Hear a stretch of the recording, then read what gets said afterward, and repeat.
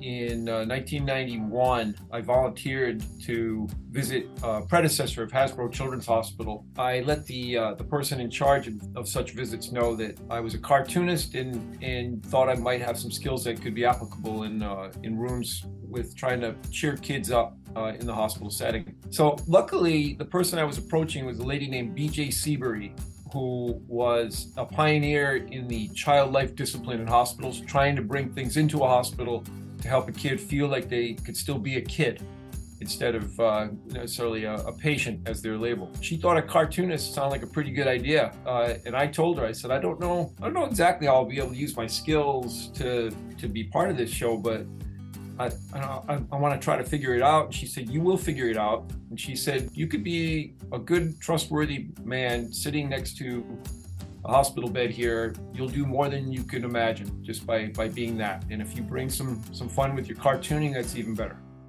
Hi, I'm Chris Whiteout. Welcome to Living It, the podcast where we join experts in the experience of being human. Be bold. Say yes to adventure. Say yes to living it. Welcome to Chris Whiteout Living It, where we talk with experts in the experience of being human. Today, I have Steve Brosnahan. He is the widowed husband of Diana Golden, who was my hero in adaptive skiing. I felt like I wanted to follow in her footsteps. I was lucky enough to try to follow in her footsteps, but also to meet Steve in the process. Steve is an incredibly amazing guy. This is probably something you've never heard. He is the resident cartoonist at Hasbro Children's Hospital in Providence, Rhode Island. He's the cartoon guru at the Hole in the Wall gang. He's the founder of Goodnight Lights. We're going to talk about that, which is an amazing thing. He's a mannequin enthusiast. He's a great friend. And Steve, welcome to Chris Whiteout Living It. Thanks, Chris. Great to see you. It's great to see you. It's great. I mean, we were able to see each other last week, I believe it was. But, you know, one of the things that I have to look at in your introduction, how does someone become a resident cartoonist? I have a friend here who was working on a documentary about the Lego Master, the people who are competing to be a Lego Master. Is there a competition to become the resident cartoonist? How does one become a resident cartoonist? Well, it happened naturally and organically.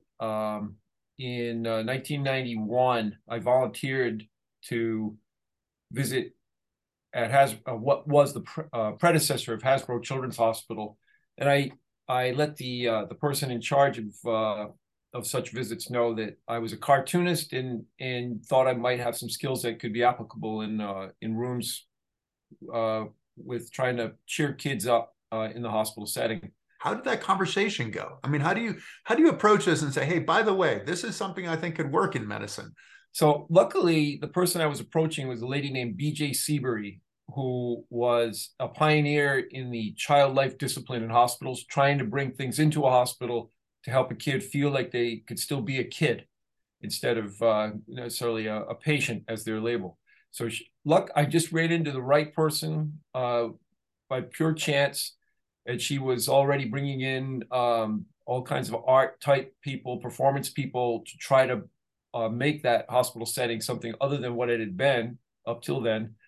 And she thought a cartoonist sounded like a pretty good idea. And I told her, I said, I don't know exactly how I'll be able to use my skills to be part of this show, but I want to try to figure it out. And she said, you will figure it out. And she said, if you could be a good, trustworthy man sitting next to a hospital bed here, you'll do more than you could imagine just by being that. And if you bring some fun with your cartooning, that's even better. One of the biggest things that I took out of that is that you found someone who would say yes to something that was a little bit different, and the concern for the patients. How did you develop effectively your job description? Or, you know, because I mean, in some ways it's kind of an interesting thing. Like, as a cartoonist, you had to develop your voice, your image, your style, and you had to do that same thing, I'd imagine, with this job, didn't you? Yeah. It helped that I was prone to engaging people. I learned how to engage people during my college years. I was very shy going into the college years, but luckily I had a great experience that taught me the really the joy of just being able to step up, introduce myself, and try to make a connection with someone. So I had that kind of interpersonal skill going in. What kind of techniques did you use for that? Because that is something that stymies a lot of us. Yeah, well, for me, I still do use it. I walk into a room, I introduce myself, and I say, I'm a cartoonist. I draw things for people here, and I'm hoping that you give me a few minutes to let me show you what I can do. And that introduction generally buys me at least 5 minutes where I can try to parlay the general description that I'm a cartoonist into something that makes a kid feel like, okay, this guy's worth keeping around for a bit. Let me see what else he can do. And the conversation really is what's more important. The art, yeah, it's fun. I have fun. I'm pretty good at drawing silly little things pretty quickly. But yeah, that's the main approach. I'm trying to get someone comfortable with the idea of giving me a try and then proving that I'm worth a try. Cartoonist in some ways gives you a little bit of street cred. This is what I'm getting out of this. Yes. Oh, he sounds like he could be interesting. This is a different guy than I have experienced in the hospital. Okay, I'll give him a moment. What's the moment like when you start drawing? Because drawing is something that is so different than almost anything. I mean, sort of like you're creating something from nothing that seems like it was on the page all along or something. My introductory drawing at this point in time is I like to take two animals that are nothing like each other and make a new animal. So the patient that I'm dealing with has the fun of creating the assignment, trying to stump me. Like, there's no way he could do this, and I feel very confident that I can make anything happen at this point. And what surprises a lot of patients is I just keep talking. I'm asking them questions about where they're from, what kind of pets they have, what they like, music questions while I'm drawing, so that in a few minutes I finish the drawing, turn it around, and they're like, "How did you do that while you were talking to me?" I said, "Well, that's what I do." What have been the most difficult assignments? You said the kids are trying to stump you. Yeah. So when they start picking microscopic creatures like spotted nematodes, I got a problem with that. I'm still struggling with the axolotl as a paired element, but I can figure it out. And if they ask for something so exotic, I don't know what it looks like, then they probably don't know what it looks like either. So I can make it up. With some of these, are you having to look on your phone to figure out what these things look like to be able to do, or do you have an encyclopedic knowledge of what animals look like? I would give myself credit for the latter. I do my best to keep phones completely out of the picture. In fact, part of my thing is to try to pull kids away from screen or digital entertainment. And that's the other thing I'm doing is I'm like, hey, I'm a person here. It's a good chance that if you and I spend a few minutes together, you're going to remember it better than some kind of digital alternative. And that's it's the case. The kids do appreciate a personal presence, a real presence in the room. The idea of being a cartoonist, I mean, that was not your original thought coming out of college, right? So coming out of college, you were going to be a reclamation architect, right? This was the objective. It was coming out of college because that made practical sense, and it is a field I'm very interested in. I live in an area where buildings are being restored, repurposed. I love that work, and I actually did some of that work when I first got out of college. Physically did the work as an apprentice carpenter. So it made practical sense to pursue that kind of career. But what I always loved doing was drawing things that would amuse people. So when I started bogging down with the pursuit of restoration architecture, I went back to what I love doing. I think one of the things that's really I looked at and okay, you decide you're going to be a cartoonist, but you reached out and found some mentors. Mm-hmm. your mentors were fairly on the huge side of mentors.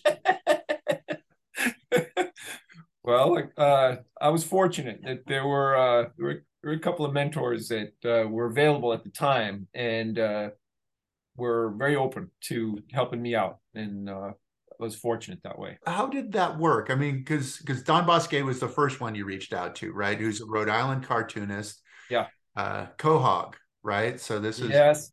This was in the early 80s, 84. He he had just become nationally published as Yankee Magazine's primary cartoonist, and so he was flush with success. He had made it, and I was aware of it, and yet he still answered his own phone. Was up for a conversation and invited me to visit his home to show me how he did what he did and talk to me more about my own work and encourage me. And he's still a friend. I still check in with him every so often, uh, just to keep in touch, but also to ask him questions that come up. one of the things that's often hard with artists is one they do the art, that's the job in some ways, but then the talking part, the reaching out, the finding a mentor. I mean, you said that in college you started finding a way to create that conversation. Do you think that that's some of what differentiated you, just in, I mean, in finding a way to connect with someone who for a lot of people would be unapproachable as a result of the status, and the other one we'll get to more unapproachable in a second. You know what, Chris, I went into college an insecure, self-conscious young man, but I met such incredible people. Even my freshman year, I just met kids that were motivated, that were looking past things that I was concerned about, just my appearance, how I presented. They seemed to have X-ray vision, and I liked that. And I said, I want to adopt that quality myself. And I watched them, these peers, these friends, take on projects. Just they think about something they want to do and they just go after it and do it. And I said, my gosh, well, I guess I could do that too. I'm in their company. Why not? Why can't I be that guy? And when it came to approaching people, I lost my awe or sense of intimidation by anyone. Even on campus when I was at school, I see people that occasionally would be visiting, some luminary type level people. But if I were in there within range, I introduced myself. I wanted to meet them, and I got over a lifelong self consciousness. It was one of the great things that college did for me. Well, and college, you talk about college, you went to Dartmouth College, which leads us to the second the second mentor, because I mean, it is interesting. I think of a place like Dartmouth, and you don't necessarily immediately think of cartoons. You're not necessarily saying, okay, this is, you go to an Ivy League school to become a cartoonist, but obviously one of the most famous cartoonists, Dr. Seuss, went to Dartmouth as well, and you reached out to him too. And what was that like to receive a response from Dr. Seuss? It was pretty darned exciting. At the time, I was just rolling the dice on who might be able to give me some advice and hoping for the best, as I made approaches to people. But that was a natural. Dartmouth celebrates Dr. Seuss in a big way, for good reason. And it's all right. The alumni network should be able to help me out with an address here. And I I don't know. I just thought I'm going to take a shot, and who knows? I may just get the kind of rejection sort of thing you get from a magazine when you send a cartoon, or something good might happen, and something more than good happen. Something great happened for me. What did you include in that letter? You included some drawings too, didn't you? And how painstaking was that to find the right drawings? Or were you saying, oh no, I've got to go back and create the right drawing for Dr. Seuss? And how does that work? Well, I hadn't done a whole lot of formal cartooning up till that point. I had done some drawings that I shared with friends that I thought were the best representation of my skills and my humor at the time. So I said, all right, that's what I'm sending. I can't reach back too far. I can't create new stuff. I'm just going to show him what I've been doing and hope it hits the mark. And obviously, he had an influence on you. Mm-hmm. As you're putting your drawings into an envelope and sending it to him, is there a self-conscious part of, because we learn so much from copying our heroes, right? That's how we effectively learn. But then we find our own voice and find our own way. And was there that moment as you're sending something out to say, okay, is he going to be okay with that this looks similar to what he does, or is he going to be flattered that it looks similar to what he does? So at the time, my work didn't look like it didn't betray an influence. I was still kind of hacking away at what I thought things should look like, and I don't think he would have perceived any um, honorary replication of his style. That came later for me as I matured more as an illustrator. I think I brought more of his influence in, but at the time I was just whatever I had that looked like it's something I could present. That's what I sent. There's something that keeps going through my head as you're talking about with the architect side, then on the cartoon side. I keep having like a Howard Rourke, Peter Keating kind of thing.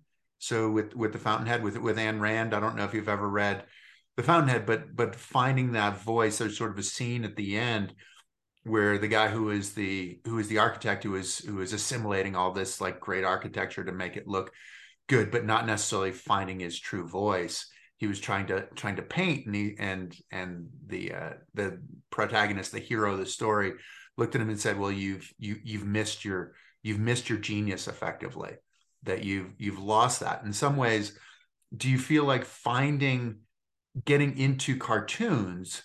Have you found your genius there? Because you've done. I mean, I've looked at some of your other drawings. I mean, you go from like as realist as possible to tweaking and abstracting so that we're getting more of an emotional twist as well. I feel like there's been an evolution according to what I needed to do that has led to the style that I'm using at this point. Occasionally I still get to draw something more serious or something that takes more time.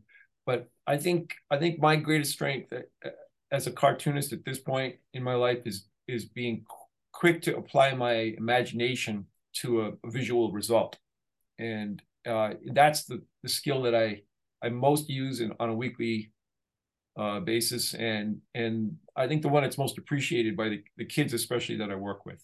They see things happen fast and how I can translate what's going on up here with my hand to make something happen. So genius is a word I don't even get near. I don't use that, but but I know what I'm good at, and at this point, what I'm good at is something that's very rewarding for me to produce and see the reaction in especially a child that's in a hospital. How does that work for you? In some ways, when you have the child right there, you're talking to them, you're under the gun. Like there's the deadline is right now. Whereas I've heard you talk in the past that sometimes procrastination can seep into a bigger project. How does that inform who you are as an artist? Does it give you more freedom? Do you find things that you might not have found otherwise in being forced to do something so quickly? So it takes the pressure off because the less thinking I do, the better the result. It's as far as what I'm doing in the hospital setting. I'm perfectly relaxed, and you know, getting an assignment from a child, it can be, they can have expectations, but I'm confident that as long as I don't overthink it, it's going to be just fine, and it generally is. Because the objective is to connect with the kid. That's it. It's not Yeah. to produce something for the Louvre or whatever, but the connection is. But it's also, I mean, that to me is something that's really important because I felt like that as a ski racer. I mean, unless I was thinking about something, the less I had the expectations, the anticipation, whatever, the more likely I was to perform at my best, to create. I often talk about it like creating like a child kind of thing. I like the analogy with the athletics because for me as a an aging but still participating athlete, I think I'm at my best when I let reflex take over and don't try to overthink what I'm doing with a shot on a volleyball court or a tennis court and just feel what I'm supposed to be doing. I'm a better player when I do that. Well, and it really is the objective of being an athlete is to get to that point. It's kind of funny that it's sort of this cycle of life, right? I mean, it's kind of like you start as a little kid in the backyard and you don't care what anybody thinks. Like you're just doing whatever you're doing and it's all fun and there's no judgment. And then you get to the point where then there's the judgment and you're training and training to get back to that point of being like that kid and being free and being on muscle memory as well, where the head's like, hey, no, this is what differentiates us from the rest of the animals. And you're like, no, like the muscles know what to do. Just let the muscles do what they're supposed to do. How has your evolution come? How have you been able to watch your evolution, I guess is what I'm saying, as an artist? Do you surprise yourself at times and go, wow, I don't know where that came from? Yeah, actually, that's something I find myself saying a lot. Again, in the hospital setting, someone, a parent or a kid will say, where did that come from? How the heck did you put those two things together and get that?" And I said, I can't even explain it. Just that's what my imagination told me to do, and it's in the driver's seat when I'm doing this kind of thing. So, yeah, it's fun to get to that point. I do feel like, if I had anything to bring to this world when it comes to skills that I could develop, I like what I've been able to master as far as this little weird application of art in an unusual setting for art. And I don't know, it feels good that I think I'm doing the thing I'm supposed to be doing the way I'm supposed to be doing it in the right place. Have you had any particularly difficult patients, like the tough nuts to crack kind of thing? And how did that play out? Yeah, so I get those. And in fact, so the toughest nuts to crack are the ones that don't want me at all. Like I'm good. I got my phone. I don't need it, and I have to kind of bargain my way into the room for just a chance to show a patient what I can do. And so you're in sales at this point. I mean, you're a salesman. In a way.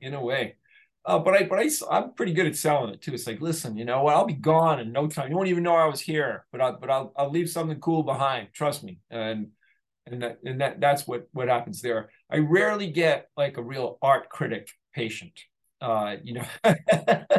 Thankfully, they, even if the kid is very artistically inclined, and I do work with some that are just way beyond my skill level when it comes to art, they still appreciate that I did this strange little thing really quickly and it amused them.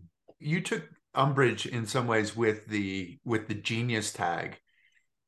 I've noticed, so we talked about in the introduction that you were the resident cartoonist, but I saw you had written an article and you were saying that you were the resident cartoonist, but neither of the first letters were capitalized. So the R and the C were not capitalized. So it was resident cartoonist. I'm assuming that was intentional. And how does that fit into not taking yourself too seriously? So that's a point of controversy, Chris. I love it. We've got controversy. This is good. Depending on who's representing me, if someone's writing about work that I do, I notice that the capital letters are either there or they're not. And I don't, there's been no official proclamation about whether I should have the caps or not.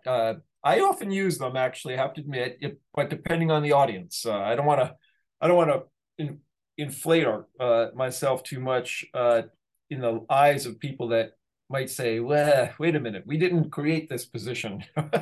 That is too funny. And what about the seriousness? Do you find yourself taking yourself too seriously or not? No, I don't think I ever take myself too seriously. And I hang around with people that also are really good at not taking themselves seriously, despite the fact that they're doing fantastic, wonderful, even miraculous things. So I've got mentors for that too. A lot of the kids that you're working with are kids with cancer, right? A certain percentage of the kids I work with are in that category. Yeah, uh, not it's not the majority of kids I work with, but a lot of them are. Right. So the kids with cancer, the I mean some of the kids who've been dealing with like suicide and some of these mental health issues and different things like that. The cancer part was a connection, and I want to get into talking a little bit about Diana at this point. Now, how did how did the dating process go with the two? Because you knew each other in college, right? We were passing acquaintances in college. We did not know each other in college, and that's it's part of our story that I had uh, an admiration, and even there was some intrigue there. Like I would wanted to get to know Diana in college, but I never did. I the best I did was a hello here and there, but that was about it. Could you describe what you saw of her in college? I would see her as a student just walking across the green or whatever. I could tell she was very upbeat person, cute, with a great smile, and that was one take I had on her. And it was kind of a general knowledge that this was a woman with one leg. She had a prosthetic leg at the time, so she walked quite naturally with a bit of a hitch, but it's like, okay, that's who that is. And then I saw her working out as an athlete when during the good weather season. She trained close to where I played baseball, so close to the baseball field. She was training on the track around the football field, and that was a whole different take on this young woman. I mean, she was crazy. I thought, like, hopping up the stadium stairs on one leg and back down, and she ran with her crutches, and it just looked like at any moment it was going to be a wreck, and yet she just kept going. It was made a weird sound, and I was fascinated by what she was doing uh, as she pursued athletic excellence, which, as we know, she achieved. Exactly. And then when did you reconnect? 'Cause so it was a passing knowledge of each other in college. When did you reconnect? Yeah, so this gets interesting because I I had started working volunteering at first, and then I eventually became a paid element at the hospital as a cartoonist, and I got involved with a camp for kids with cancer as a volunteer. And then I heard that she had done a commencement speech at a college, Rhode Island College, here in Rhode Island, obviously. And I thought, like, oh dang, she was in Rhode Island. I could have found a way, to get there. And I always wanted to meet her and talk to her. I was, that fascination never ended. It's like, dang, I missed that shot. So I ended up finding a way to contact her through her agent, I guess, or her secretary, whatever she had. I wanted to invite her to come to visit our camp, this little cancer society camp that I was part of, and um, she couldn't do that. she was doing much bigger things all over the world at the time. So I had a chance to talk to her briefly on the phone at that point, and sort of say, hey, we went to school together, and I know you're doing wonderful things, and these kids would really enjoy, spending some time with you. And she said, well, you know what, maybe you could talk to my manager and maybe we can make something happen. And the manager said, we can't do that. So that was the pre-contact. And then in 1996, pure chance, I ran into her at a Halloween ball in Newport, Rhode Island. She was there with her brother and sister-in-law, and that was where I got the chance to make that approach that I had perfected with other luminaries, and just said, "Hey, I'm I'm who I am. I think I know who you are. Can we talk?" So hold on, this was a Halloween ball. What was she dressed as? What were you dressed as? So I was dressed as a giant, as she later termed it, fly knight. So I looked like a kind of a bedraggled medieval knight, but with a giant fly's head, which is hanging in my office here right now.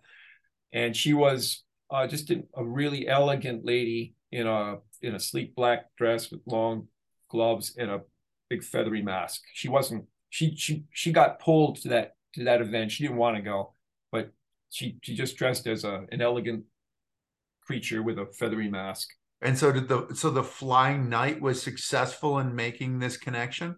Yeah, it was. But it made a funny lasting impression that turned into be a bit of a hitch for me when we finally got together, because I had kind of built myself up a bit with shoulder pads and elevated shoes.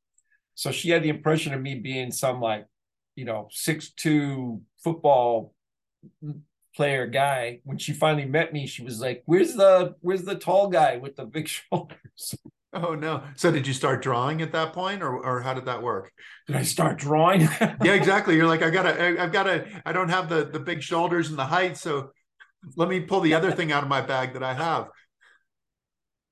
Well, she was really good at looking past imperfections herself. So I registered as okay with her, even though I wasn't tall and as broad as she thought I was. That is hysterical. So when was the first date? How did this work? First encounter that wasn't a date.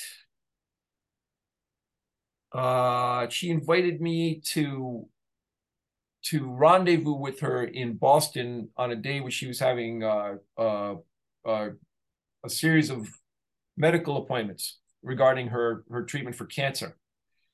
And so I met her at Dana-Farber, and I just pretty much killed time with her in waiting rooms between appointments and got to know her a little bit that way. And we ultimately went out to get something to eat after that day, which was a tough day for her because she got some bad news that day about her prognosis and what her disease was doing. It was a strange day in a lot of ways, a lot of emotions, but that was our first real chance to get together. So your first get together, the cancer that took her leg has effectively come back, right? Yes, it was a metastatic situation where her childhood cancer had become uh, Diana had a condition, a chromatic mutation that has a name. It's a syndrome, but her secondary cancer, which was breast cancer, was in some ways medically predictable from her childhood osteosarcoma. But it was the secondary cancer that she was in treatment for when I met her. And did she learn that day, or was that something that she had known that she was predisposed to more cancer? She had an understanding of the possibility, but she had been diagnosed with the breast cancer long before we got together. It was a matter of plotting what they were going to do with the next steps of treatment. That's what she was looking at that day. Now, with some of what you do now as the resident cartoonist, whether it's with a capital or not a capital, is that informed in any way by some of the treatment that you went to with Diana? Because you guys would do some stuff that was a little bit out of the ordinary, right? Going to treatments. Yes, yeah, we try to make it fun. Yeah. Yes, it informs me very much. And it's an interesting thing, Chris, because my hospital time before I really got together with Diana had given me some experience, some vocabulary of the disease of cancer. And it made me I think I earned some credit with her when it came to the medical setting. I knew something about navigating at least the vocabulary of the disease, and I understood a lot more than maybe someone who never had any experience with it. But my hospital time, which was about 5 years to that point, I had 5 years behind me, including some very powerful time with kids going through cancer situations. It made me a better mate when it came to facing something like that with her. And then the experience with Diana gave me a real education on treatment and the impact of treatment and managing the side effects of it all. That I've been able to bring at least in a consciousness to the time I spend at the hospital with with kids who have cancer. And it makes me also, I think, a little better at getting to know their parents and or the loved ones that they have around them when it comes to what they're feeling as they watch someone go through this. What were some of the things that you guys did? Because this idea of fun doesn't seem like it fits with the idea of chemotherapy. Yeah, well, the primary goal that Diana and I both had as a couple was to live the heck out of whatever amount of time we got together. The day that she was, the day that we had our first date, she was told that we're looking at maybe 5 years. If we can do the best we can here, you might get 5 years. She was aware of that, and the the goal was like, all right, let's use treatment to make sure that you are enabled to do as much as you possibly can with those 5 years. And that's how that was the treatment strategy. And as a result, we did a lot of stuff, man. You have some idea what we did. We traveled extensively. We did physical things that she should not have been doing because she wanted to do them, and she Like was physical things like what? What do you mean? right off the top of my head, going to an amusement park where they had signs like, if you have any of these things, don't do this ride. And she's like, I don't care. Stuff like that. And, I don't know, trail rides. We took cruises, but not like, sit back and enjoy yourself cruises, but like get in a raft and, go somewhere and hike a long way, as part of the experience, stuff like that. Just living life as fully as possible. Absolutely. That's what she was great at. And that's what intrigued me in the first place about her. You mentioned that you had met at a costume party. You did costume stuff too at chemo, didn't you? Didn't you get dressed up in costumes? I mean, what kind of looks were you getting as you're coming in for treatment? I think the general reaction was, these two are not messing around. They're not going to let cancer call the shots. I think that was the impression they got when they saw us walking in costume or in character. Uh, they knew that Diana, in particular, was someone that was all about defying the odds that were against her when it came to living fully. And if she wanted to dress up like a punk and show up for chemotherapy, then they understood that's what we're going to get today. That's what she's going to be. Or if she showed up in an elegant gown for chemotherapy, then sorry, that's what she's going to do today because that's what she wants to do. Did it affect the other people? I'd imagine that it changed the tenor of the place. I mean, doctors, nurses, patients, families, as you mentioned. How much did that change? Because I mean, it's a depressing kind of place that you're going to, right? How much did this change the tenor of the place? Yeah, well, it can be. I guess this is an important piece of what I do too. When you're dealing with cancer treatment, it can be a down thing. But even in my experience, the hospital where I work and the areas that I work, some of the most uplifting environments I know, are the ones that involve treating kids for cancer. With Diana, she brightened everything. She walked in, you knew she was in the room, in the house. As soon as she walked in, people started lighting up because she had that effect. And if she came in dressed into some strange thing, or came in ready to play a joke on a nurse or a doctor, they were all on their guard, like, okay, something fun's gonna happen when she's here. Like, this is we know what she's here for, but she's going to make something happen. To the point where people are actually looking forward to her coming in, I would imagine. I think so. I think that's fair to say. Yeah, she endeared herself with her approach to what was a very daunting situation. And you are bringing that to a lot of these kids, whether cancer or other issues. How do you see that change? Because I always feel like there is this connection, isn't there, between kind of like the mental and emotional and the physical, and sometimes it's easy to separate the two and say, well, we're treating the physical part, but to give kids a hope, a moment of happiness kind of thing. I mean, is that some of what you feel like you are spreading? Yeah, so it's an interesting thing, especially with more mature patients that I work with. I want them to know that I think it stinks that they are in the hospital for whatever they're in the hospital for. Like this stinks. But since you're here and I'm here, let's see what we can make out of this, because we don't have to just submit to the fact that this is a crummy situation. We can do something. You and I can become friends. We can share what we're interested in. I can draw silly things for you. I can teach you how to draw silly things.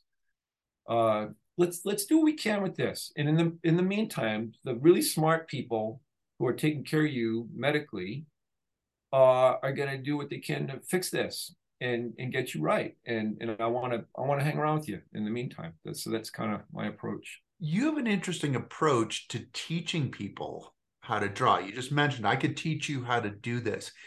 How did that approach hit you? Is this one of those, oh wow, I just see things differently now all of a sudden, or how did it work? Necessity proved herself once again to be the mother of invention. In the early days when I started working at the hospital, I had no idea what I was doing. So I wanted to try to teach kids how to draw, but using conventional language uh, didn't seem to be working for a lot of kids. And I ran into a lot of kids who said straight up, "I can't draw. I'm not an artist. My brother's an artist. I don't do this stuff." So I wanted to try to pull things down to the simplest form that I could when it came to creating a cartoon. And I resorted to the alphabet. And it wasn't an uncommon thing. Other artists had used simple shapes to help kids learn to draw things. But I thought the alphabet, having 26 shapes, or actually my alphabet has 24 shapes. Uh, W and M are the same shape, and N and Z are. But that's a big palette, 24 shapes.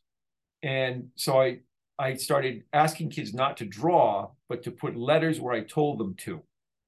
And the way I instructed them, the letter could be backwards or upside down. Just do what I'm asking you to do and watch what happens. And that became my method. I call it cartoonograms. Kids were confident, proving that they knew the alphabet. And by the end of a 5-minute lesson, they had drawn something, and they didn't think they could before that. And that became my method, how to teach kids using letters and a hint that goes along with the letters to draw. Which is really cool because, as you said, so many kids say, I can't draw, I can't do it, which is really about the way that you see things, right? I mean, it's not necessarily the physical dexterity, it's the way you're seeing what you're drawing. I kind of know this because I kind of learned how to draw, and a little bit, I'm Yeah. certainly not anywhere near your status, but at least it opened the door to being able to see how that worked. But going backwards, did you see, because you'd said that some of the other artists had used shapes and things like that. Did you see letters in stuff that you had drawn before or other people had drawn before? How did you say, okay, that's a Z right there? That's I mean, 24, whatever it is, how did that work to find it? Right. Well, at the beginning, it was just a matter of figuring out shapes that I could put together to make something simple but satisfying happen. Uh, as time went on, I have to admit, I've become a kind of a student of my own method. It is fun for me to look at a potential subject and start translating it into letters, and most importantly, into letters that can be built into a hint that will help you remember how to draw it. So that's become part of my work. Is that translation of an image, a cartoon image, into component letters, and then organizing it into something. Part of the teaching I do right now, Chris, involves what I call academic art. I'm asked by teachers to create cartoonograms that apply to the curriculum that they're teaching. And it's a challenge sometimes, to come up with a character that's relevant to the subject. I lecture while I'm teaching the drawing, but it's got to look right. It's got to look like, something that's legit for the classroom. And the challenge is to take that image, whatever it is, could be an astronomical thing or something, and turn it into letters and then a hint that helps you remember how to draw it. Well, and it's some serious learning too, right? Because you're talking about Shakespeare, you're talking about science, you're talking about, some things that can be difficult to understand and difficult to process. And this is it's encompassing so much of learning, so much of knowledge, but also, as you said, with the drawings, giving kids a sense of satisfaction and going from creating something to what does that do to them afterwards, after they've created, after they've gained this sense of understanding. Does that help a transformation?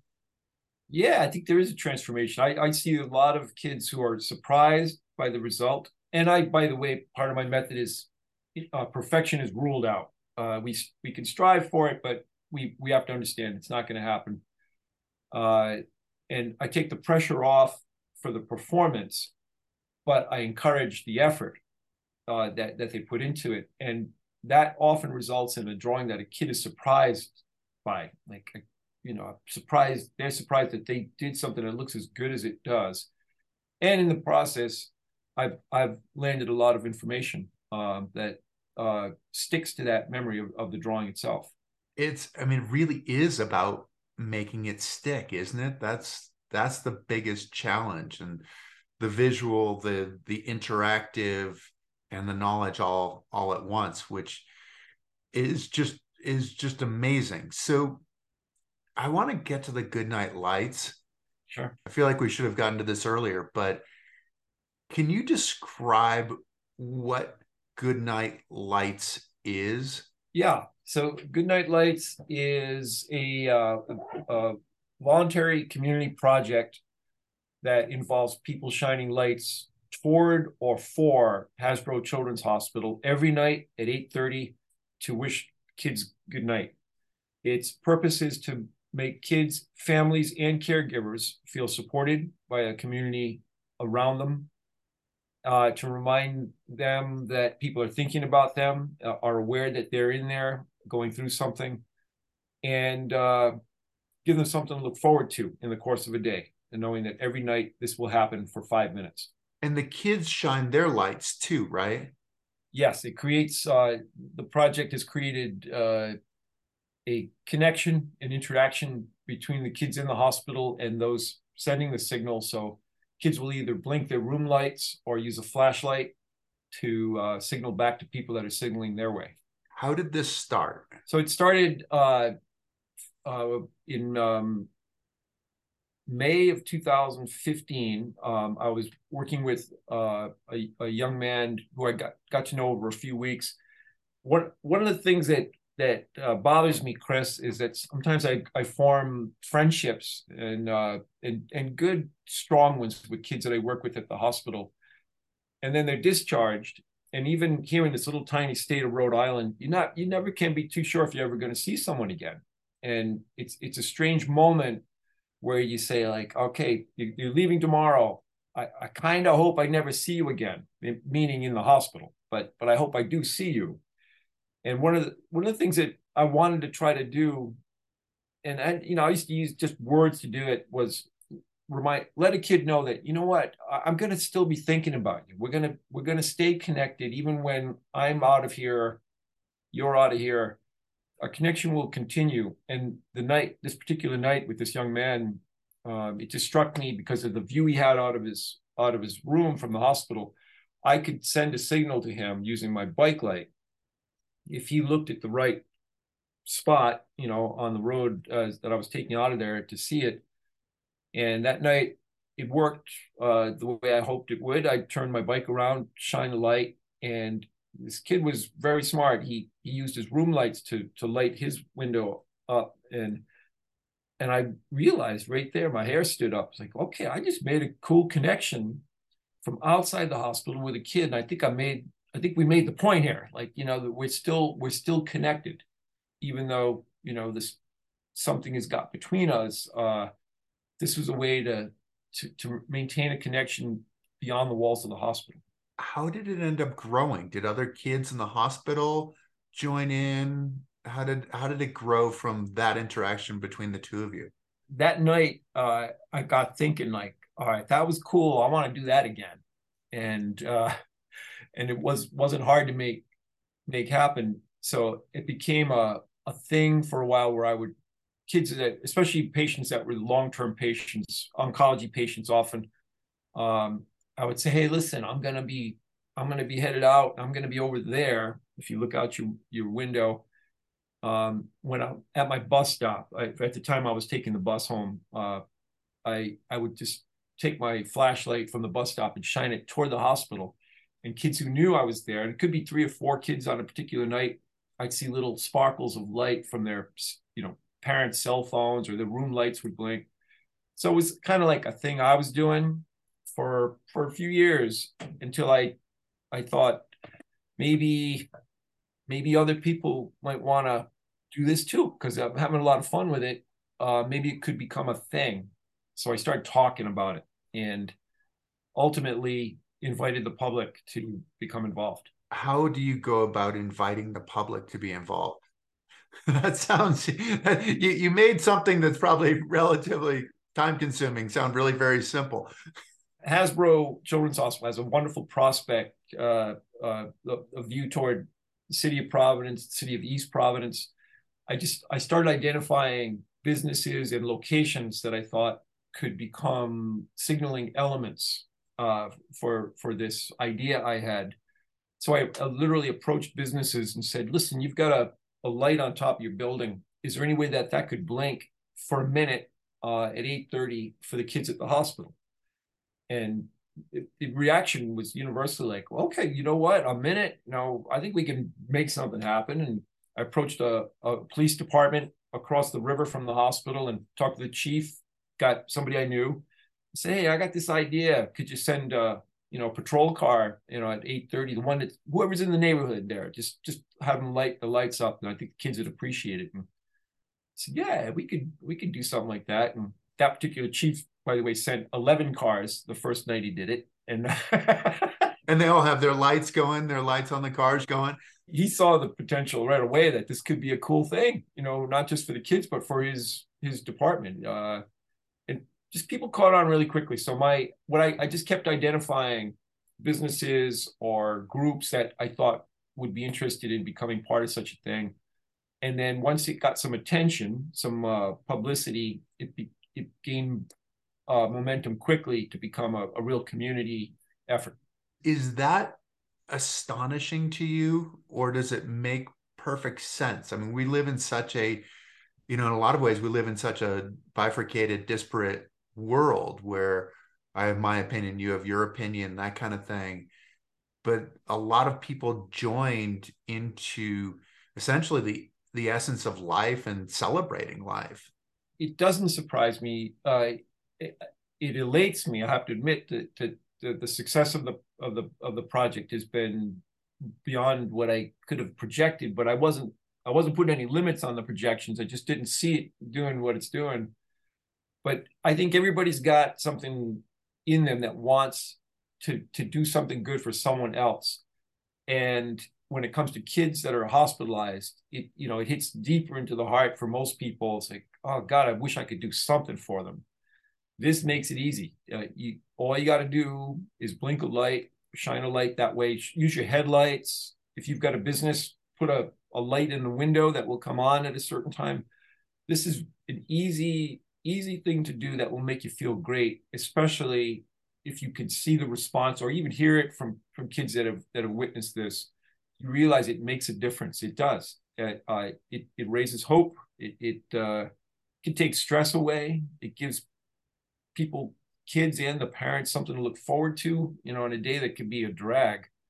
Something cool is going to happen at 8:30. That's the interesting message, that you start off doing something for somebody else, but there's such a return for you, just in terms of how it makes you feel to help these kids out and to effectively move forward. These things happen in small increments. It's when you were talking about your mentors earlier, there was something that both of them said to you that really sort of applies here to this growing of something that's so much bigger than all of you. Do you remember what they said to you, and is that a part of who you are moving forward? Well, interestingly, I thought about it till right now, but the main message from my initial mentors was persistence. And as you know, Diana made a career around the theme of persistence, and I think that is informative about why I might end up with someone like that. And by the way, just to mention, I am married to another person who also is motivated. My wife Susan is a very strong person who stays with it and keeps working toward a goal. And I think I like being around those kind of people. And the message was supported by people who had an early influence on me. If it's a good idea, stick with it and keep it moving forward to where it can go, even if you don't know if there's a solid finish line or checkered flag for where it's going. I don't know where it's going. Like the Goodnight Lights project, I have dreams, literally have dreams where there are thousands of lights, in the city of Providence lighting up. That we don't have that yet, but I don't know. I could get close to it by the time I'm done. And people can go to your website and buy T-shirts as well, right? Nice job, Chris. This is a merchandising plug, but it really fits though too. I mean, people can help out and be a part of this whole movement. In all seriousness, the shirts, there's a Goodnight Lights T-shirt. There is an official Goodnight Lights T-shirt. It's a great shirt, glows in the dark. One of the things I love most about it, it's got a quote on the back. It's from a friend I made at the hospital, a young man who passed, a cancer patient. Very smart guy that was looking for a chance to become a useful, supportive part of society in this country. He had dreams about doing wonderful things in the service of other people. He was asked about Goodnight Lights one night or one day in an interview, and it was actually recorded, which is wonderful. Edwin Rivera was his name, and on the back of those shirts, it has this quote which says, "The world is not as dark a place as you may think it is. Every light counts." And this shirt, to me, is my way of paying tribute to that friendship with a remarkable kid that didn't get a chance to realize his goals about how he could contribute and help people and support people. So the shirt, it's just a T-shirt to a lot of people, but to me, it's a lot more. It carries a lot, and the project itself it represents is working toward that goal of helping to support people going through a tough time and pulling them through with hope to a better place. and the collective part, right? That every light counts, and that all of us coming together make a far bigger light, and then the world isn't nearly as dark as we might think it is. So Yeah, yeah, it was a brilliant moment. This was an unrehearsed, extemporaneous quote this kid issued, this young man issued. But boy, it's profound, and I adopted it as part of my theme for this project. yeah, well, I would imagine that that is not the only profound thing that you've heard from the kids. As you are the resident cartoonist, you're probably learning more than the kids are, as you're putting them at ease and helping them through a difficult time. So, Steve, thank you so much for joining us. It's been an absolute pleasure. It's always my pleasure, sir. When I get together with you, we tend to have a good time when we do. We most definitely do. Well, thank you so much, and keep doing what you're doing. It's such a huge benefit to all of us. So thank you so much. And yeah. Thank you for the privilege of being part of this, and please continue to do what you're doing, because if I can self gloss here, I think we have something in common when what our goals in life are. I appreciate that. Thank you. And thank you to all of you for tuning in. I hope that you've enjoyed your time with us. The greatest gift you can give us is to tell your friends. Tell your friends to tune in, that there'll be another great guest next week. Please like us, please follow us, and we will do our best to give you great content, great stories, and great people. Thank you. Take care. Thank you for joining us. Please subscribe to Chris Waddell Living It for more stories on the adaptive community, the Paralympics, artists, athletes, entrepreneurs, experts in the experience of being human. Also follow us on Spotify, Apple, Facebook, and Instagram. I look forward to seeing you next week.